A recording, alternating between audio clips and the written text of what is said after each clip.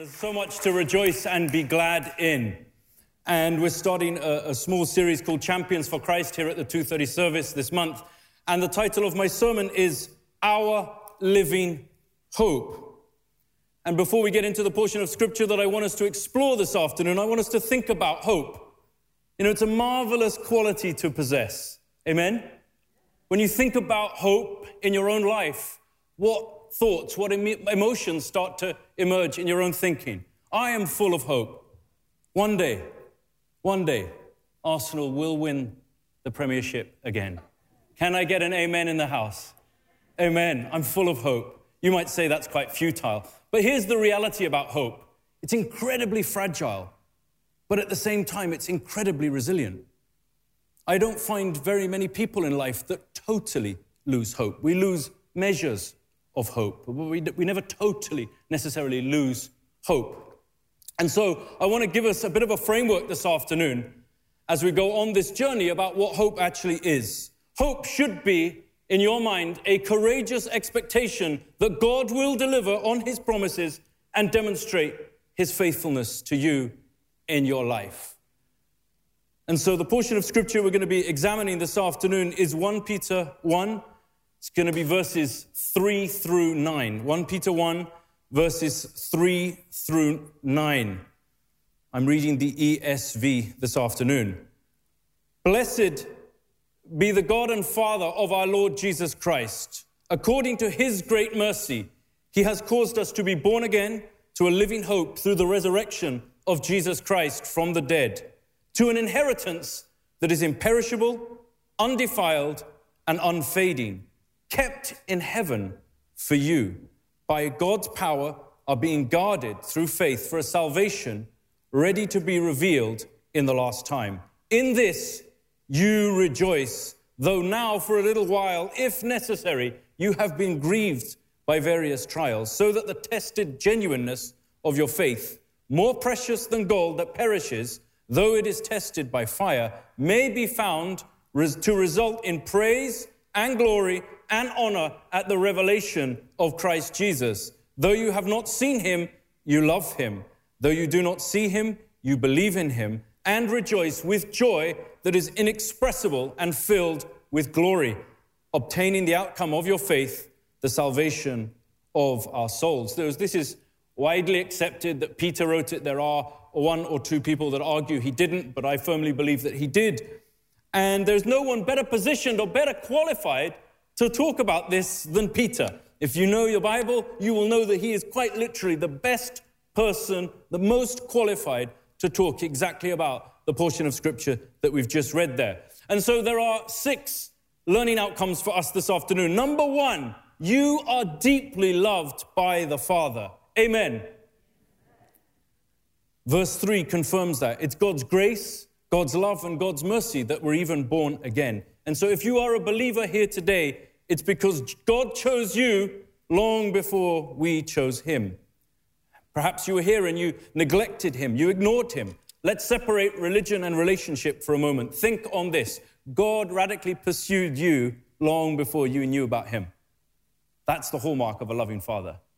That he doesn't stop in his desire, in his pursuit for you to come into his presence, to come into his knowledge, to come into the fullness of his rich, relentless, perfect, unconditional love that is freely available to us as sons and daughters of God.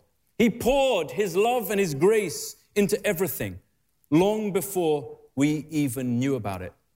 You know, the day that you become born again is the day that you become conscious in your mind or your heart that you've made that declaration of faith. But you may have made it many, many weeks or months before. And so I think for us in the journey that we need to remind ourselves that we are deeply loved by the Father. Thank God that we don't get what we deserve. Amen? His grace surrounds us and he has been so good to us. Every good and perfect gift comes from the Father. Peter also in verse 3 says that we are born to a living hope. Hence the title of my sermon. I want to put a personal touch on it. Our living hope. And so point 1 for us in our consideration in this area, it's personal. It's available to each and every one of us. It is equal in its power and its presence in our lives, and it's available to us if we choose to embrace that living hope. It is alive. If something's living, by definition, it's alive. If we are living, we have a living hope in God, then it's functioning, it's vibrant, it's flourishing in every part of our lives. So a question for us, what is your hope ultimately in today? Is it in the resurrection of Jesus Christ? Is it in Christ in me, the hope of glory? Or is it in something or someone else that isn't God? I have some news for you. It's going to fail you. Amen? But it is also a hope. And hope stretches simply beyond having wishful, futile thinking that something's going to happen. Because there's no uncertainty attached to the hope that Peter is talking about here. It is a concrete and certain truth that is gloriously guaranteed to happen because it is grounded in something that's already happened, the resurrection of our Lord Jesus Christ. Something that happened in the past. The tomb is empty. Hallelujah. And 2,000 or more years ago, a number of ladies, women, visited the tomb in the hope of anointing Jesus' head with oil and found it empty, which tells us, friends, that the resurrection is not an event. It is a person. It is Jesus Christ, our Lord and our Savior. And therefore, that's where our hope has to be anchored in today. And that's where we can enjoy that majestic, glorious, freedom-filled future because it's based on only one reality. Because if the resurrection is true, then Peter takes the advance forward and says that we can enjoy an inheritance that is imperishable, undefiled, unfading, kept in heaven for you. Take a moment, pause, think about that.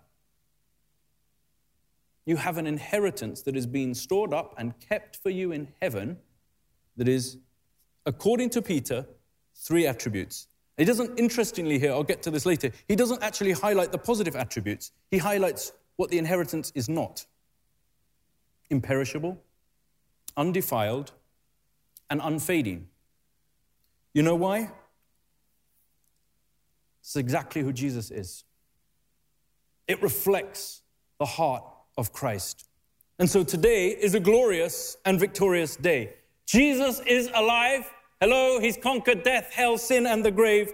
And therefore we can have supreme confidence that we too will be with him for eternity. Which means that you are going to be loved by the Father for eternity. Think about that for a moment. It's a good day, right? Think about that, friends. You are going to be loved by the Lord Jesus Christ forever. The Bible declares nothing can separate us from his love. And yet here on earth, the definition of love is quite flimsy, it's quite conditional, it's shaped by seasons and circumstances. And yet here we find that the Father's love for us is so perfect and stretches far beyond our biggest disappointments, our biggest hurts and sources of shame and failures.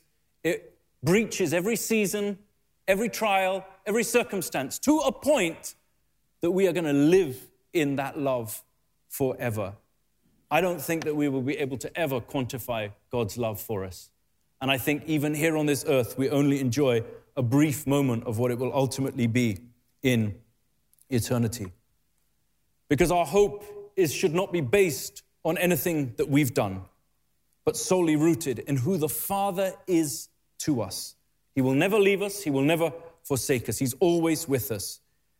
We need to know that our relationship with God is strong, it's healthy, it's flourishing, and it ultimately is a gift from him, which means if or when your life is falling apart, run to the person that created your life. You will find solace, you will find peace, you will find comfort and strength for the journey.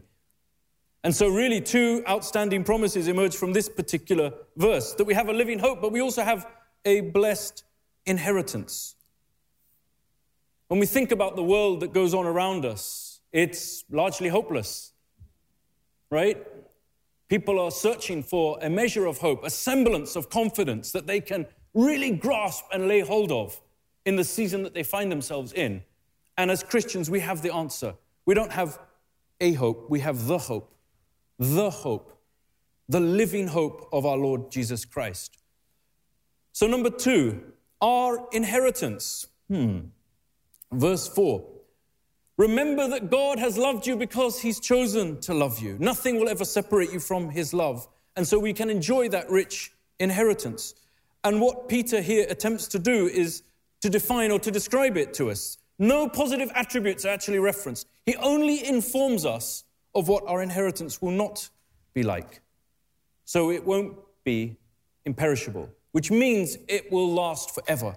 In direct contrast to everything that you see here on this earth.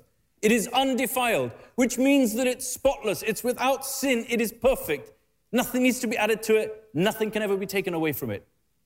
It is complete in and of itself, and it's unfading. Now, if you own any white shirts or any light clothing, you're consistently having to put stuff in the washing machine to keep your shirts white, to keep your clothes bright. You think about your eyesight as you get older. You might have to wear glasses because it starts to fade. You think about many, many areas and aspects of life, things fade. And yet we are told here our inheritance is, quote, unfading. Everything else will fade away, but our inheritance will remain strong, healthy, robust, and flourishing. Number 3, God's power is at work in your life.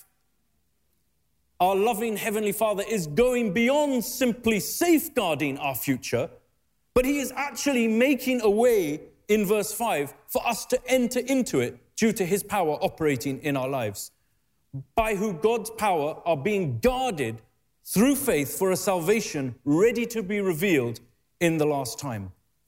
Which means that He wants us to not simply have an awareness of it, but to actually access it, to enjoy it, to embrace it. It reminds me of Isaiah 54, verse 17. No weapon formed against us will prosper. Amen? It doesn't say that the weapons won't be formed. It says that they won't prosper. And so we need to lay hold of that reality in our lives, that God is always at work. God is always moving. God is always showing His power, His strength, His majesty, and His glory in our lives. We're just not often aware of it. And we need to come into that agreement where Peter makes it very, very clear here. These verses show to us that we may go through trials, but what he is ultimately safeguarding is our faith, which means that our faith won't evaporate under an examination. Our faith won't erode in a trial. In those moments, we start to see that the journey with Christ starts with a simple step. And when we think about any journey, we think about any relationship with anyone at any point, it starts with a journey. It starts with taking that first step, and then a second, then a third, then a fourth, and then you find 20 years down the line, you've walked 20 years with Jesus. You're going to go through some stuff. If you think about why did Jesus wash the disciples' feet? Because their feet would have been dirty. They would have worn open sandals or maybe not even any shoes. And that for us is a spiritual picture that if you've been on any sort of journey with Jesus, somebody's going to have to wash your feet at some point. But it's always worth it. And I think that we need to remind ourselves that God's power is at work in our lives. The same power that conquered death, hell, sin, and the grave resides inside you. Amen. So God is bigger than your biggest trial. Amen. Now, when you think about something being guarded, whatever it is that's being guarded, it's got to be valuable. Right? By definition. That's why there are security guards in banks. That's why supremely rich people employ their own security detail, because they've got a lot of expensive items, which means that God sees your faith with Him as valuable. If something's having to be safeguarded, by definition, it's got value. It's precious. And God sees your faith, and He sees it as precious and priceless in His eyes. Therefore, He is going to safeguard that. He is not going to let your faith erode. Amen. He's not going to let your faith be broken up or dismantled by the challenges and trials of your life. He is going to ensure that you reach your full potential in Him. He's going to ensure that your faith is strengthened under your trials. And you may get to a point where you're like Paul. Actually, you want the trials. You almost seek the trials out because they strengthen your faith in God. Because God has never left you. God has never forsaken you. Which brings me to my fourth point. Trials. It's broken into two sections. They are temporary, but I have some bad news. They will happen. So if you think for a second today that you're going to be a Christian and you're never going to go through a trial, I have some bad news for you. The more you want to be like Jesus, the more you're going to go through the things that Jesus went through. And He went through everything. So ask yourself the question, do I want to be like Jesus? But he starts verse 6 with, in this you rejoice, though now for a little while, if necessary, you have been grieved by various trials. Now, I want to stop right here. He starts by saying, rejoice. So he knows what's coming. How many of us rejoice when we know a trial is about to emerge in our own lives? I don't know about you, but I'm jumping to the next part of the section. How long is a little while? Who's debating this? Who's going to define that for me? I'm not interested in the rejoicing. Just tell me how long the trial is going to be, right? That's the easy default attitude that we take as Christians. I love the next part, if necessary. Who defines that? What you define as necessary, no problem, or vice versa. And yet we've been grieved in those moments. The trials that you face are temporary. Our God is eternal. Your trials may last a minute, a month, a year. But take heart, you will overcome them. All the suffering, all the challenges, all the heartache, the pain, the confusion, the uncertainty that is attached to the trials and the tests that you go through pale in comparison to the eternal living hope that we possess in Christ Jesus. Which means that we cannot escape or avoid the truth that the trials will come. They are inevitable. When we look at the world around us, now more than ever as Christians, we are going to have to stand up, we're going to have to step forward and defend what we actually believe. Not talk about it, actually substantiate and defend what we believe. And not just say Bible verses, but actually live a life that reflects the heart and scriptures that we read here. So who's up for a trial? Not so sure. But here's the first part. In this rejoice. So the default position, a heart posture attitude that we must take is joy. And I love it because I want to break this down for a second. It does not say be happy. It says rejoice. And when I think about the word rejoice, I think about Psalm 16. I think about Psalm 118, verse 24. This is the day the Lord has made. Let us rejoice and be glad. Return to us the joy of our salvation. For the joy set before him, he endured the cross. Everywhere I read about joy in the Bible. I don't read about happiness. I read about joy. Happiness is a state, it's an emotion based on your circumstances. Joy is the posture, the condition, and the nature of your heart, irrespective of your circumstances. So Paul, Silas, in Acts 16, if my memory's right, they're in prison. What are they doing? They are praying, they are worshiping. What are they? They're rejoicing. The fact they're physically in prison. And what happens? Holy Spirit comes, power comes. God's power is on display in their lives. Chains break, prison doors fly open, captives are set free. God does something in their lives. And I think as Christians that we need to have more joy in our lives. Amen? And today, what better day than Resurrection Sunday than to rejoice in all that God is and all that God has done. Number 5, authentic faith, verse 7. So that the tested genuineness of your faith, more precious than gold. Let's pause. Your faith under pressure in God's eyes is more precious than gold. Now, what is gold? We know it's a metal, but it has to be purified. It has to go through a refining, a furnace. It has to, all the iniquities, all the impurities, the other metals have to be burned up at whatever degrees in order for it to be gold, in order for it to be valuable. The less imperfections, the less impurities that are in that chunk of gold, the greater the value of that piece of gold. Consider that when you think of your own heart this afternoon. If you allow your faith to be tested, well, you won't allow, it's going to happen, but I'm being polite. When you go through those challenges and trials, your faith is going to be tested. It's going to be examined. It's going to be explored. And you're either going to stand the test or you're not. Because only faith that has been tested is faith worth possessing. So Peter here is reminding us that in the midst of the trials, you can still find our living hope in Christ. Remember, trials are going to be permissioned and commissioned by God. And they produce 2 results if we respond with spiritual maturity. Number 1, they will always, always, always draw us closer to God. Because you will find yourself leaning in to his presence evermore.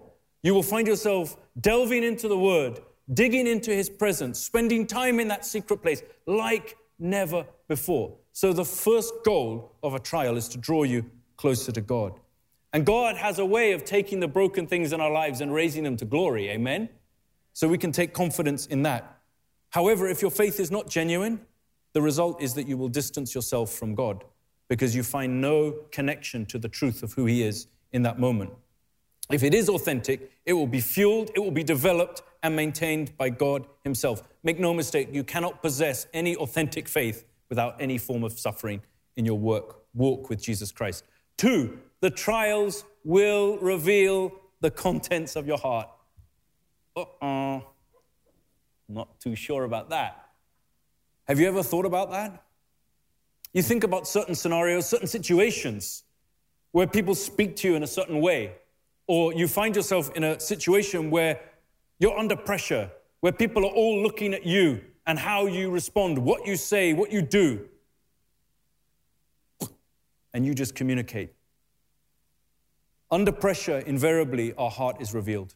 Under the stress and the strain, the trials, the tribulations, we find our heart is revealed. And that's often uncomfortable because we are not happy with what is being uncovered in those moments.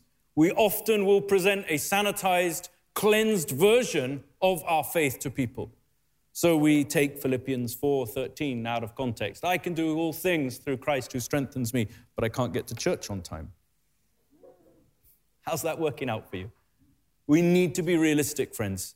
We need to be honest with where we actually are. Because our faith has to be uncompromising, evident, and established in our lives. Faith is not a valuable faith until it's been tested. That is the faith worth possessing. Examine Scripture. Right through Scripture, you see example after example of men and women who served God, who loved God, who had incredible faith in God. Every single one of them went through more trials and more tests than probably all of us put together. And yet, almost every one of them, to a man, to a woman, passed that test because their confidence was ultimately in God. It goes further.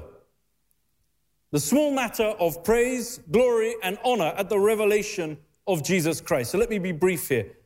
So because you've overcome, you've endured all those tests, you are going to express praise, thanks, and glory and honor to God. This will reach an augmented state in your personal walk when Jesus Christ is revealed. In that moment, our faith has been tested, rigorously examined. We have not been found wanting.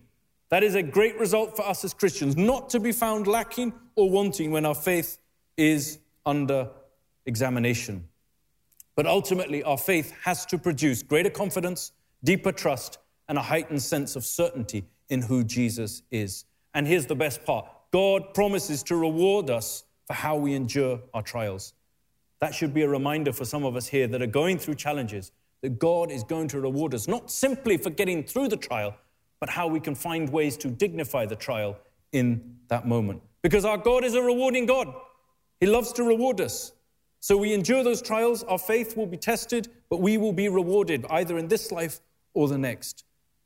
We should get to a point where in our faith whereby we acknowledge that it is a privilege to suffer for Christ. That's where Paul got to. That's where every one of the disciples got to. And finally, number 6, true joy will always emerge in your heart. Verse 8, though you have not seen him, you love him. Though you do not now see him, you believe in him and rejoice with joy that is inexpressible and filled with glory. True joy will always emerge from God.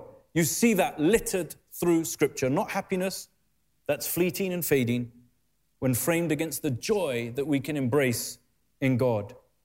It's not based on circumstances, but it's based on certainty of who Christ is to us.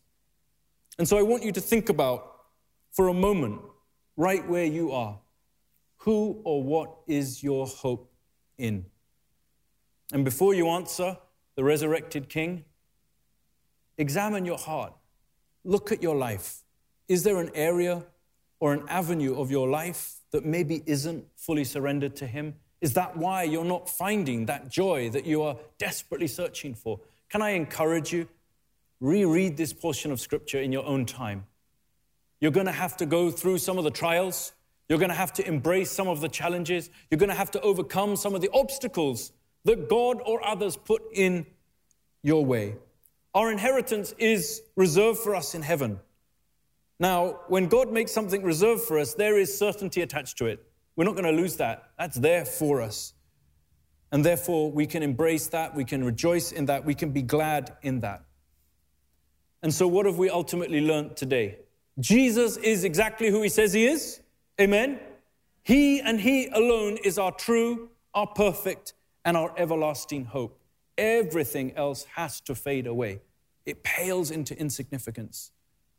And as I said at the start, hope is incredibly fragile, but it's also incredibly resilient.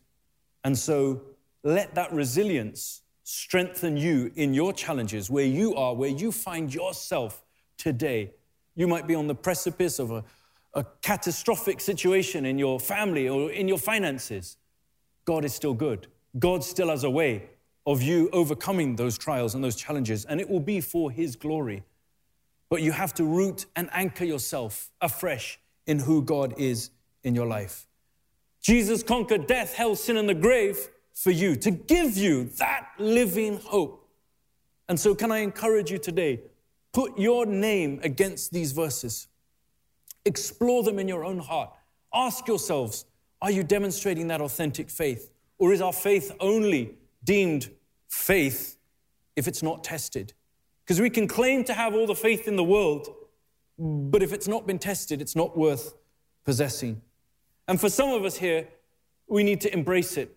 We need to come into that sense of God's plan and God's purpose for our lives, to see him for who he really is, that he is risen, that he is in charge, that he is sovereign, that he is Lord over every area and aspect of our lives. But I want to close really with a thought for us around the issue of hope. Our hope is found in nothing and no one else but the Lord Jesus Christ. Nothing else matters, I can assure you. And the more you find yourself stripping away, abandoning things, situations, people that you have placed subconsciously or consciously some form of hope in, that little section or area of your heart you will then give to God. And you will find that you will be giving more and more of your heart to God. And the more of your heart you give to God, the more hope you're going to have. But it's not a fragile hope that's based on your circumstances or your paycheck, on your status or how many likes you have on your social media. It's based on your identity in God. It's based on the resurrection of the Lord Jesus Christ. It's based on who Christ is to you. And that's why I'm very clear. The title of the message is Our Living Hope. He and he alone has to be our living hope. Everything else we have to abandon. But it's going to take courage. It's going to take authentic faith. It's going to take us recognizing that trials are temporary, but they will happen. It's going to take us dignifying those trials. It's going to take us understanding who we are as a son or a daughter of the Most High God. It's also us having an awareness of where our inheritance ultimately is. It's not found in what your mother or father may leave you when they pass from this earth. It's found in what Christ has already prepared and stored up for you in heaven.